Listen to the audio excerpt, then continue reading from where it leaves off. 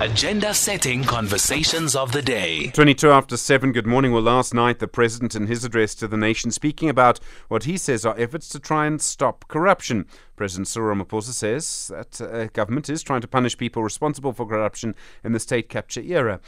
But last week, the Chief Justice Justice Zondo said of the 10 recommendations he made to stop corruption just in public procurement, only 4 were included in the new public procurement bill. He's also explained the Justice Department at first did not actually arrange lawyers to defend the findings of his commission when they were challenged. He actually had to complain about it in public, and the situation now seems to have been resolved. Paul Hoffman is the director at Accountability Now. Paul, good morning.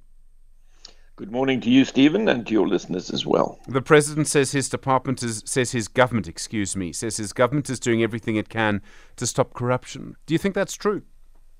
No, it's not. Unfortunately, there is a complete lack of political will, both at Latuli House and in the Cabinet, to deal with the binding judgment that was handed down by the Constitutional Court in March 2011.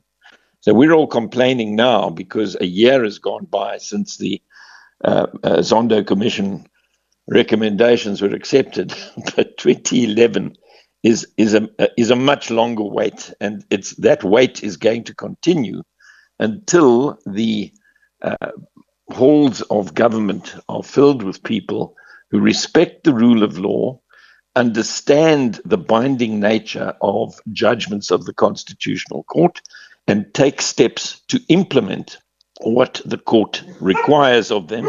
And what the court requires of them is, in fact, a very simple formula that requires that the anti-corruption machinery of state should be populated by trained specialists who are structurally and operationally independent, fully resourced in guaranteed terms, and secure in their tenure of office. I've called that the STIRS criteria, and I've been calling it the STIRS criteria since 2011. And the government is completely deaf to it and not willing to square up to its obligation to implement what the court has ordered it to do in terms that are loud and clear and easy to understand.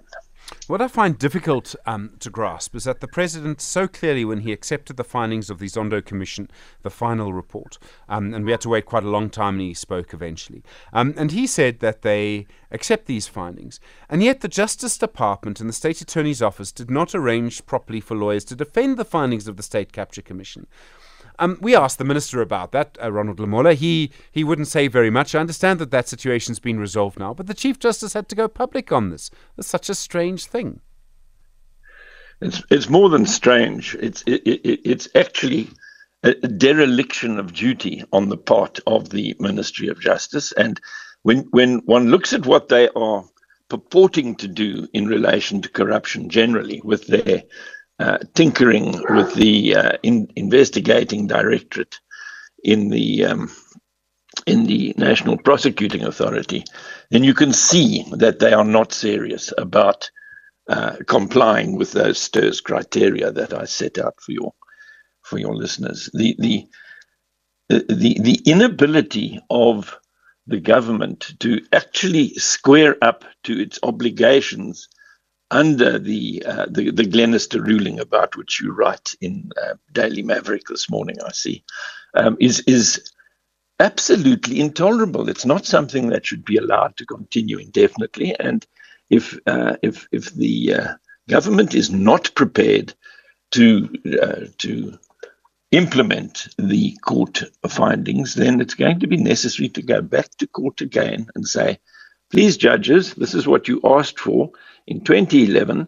We clearly couldn't expect it during the 9 wasted years that President Ramaphosa talks about, but we've not had it since then. And it's more than a little strange that in 2020, the National Executive Committee of the ANC passed a resolution that, when you look at that resolution, it's actually accepting the STIRS criteria, and it's ordering or directing the cabinet to get on with the business of reforming the law so that we have a permanent, independent and specialist standalone body to counter corruption. Well, that resolution has been ignored. It was passed in August 2020 by the NEC, and it simply fell off the table and hasn't been heard of since. Paul Hoffman from Accountability Now. Thank you.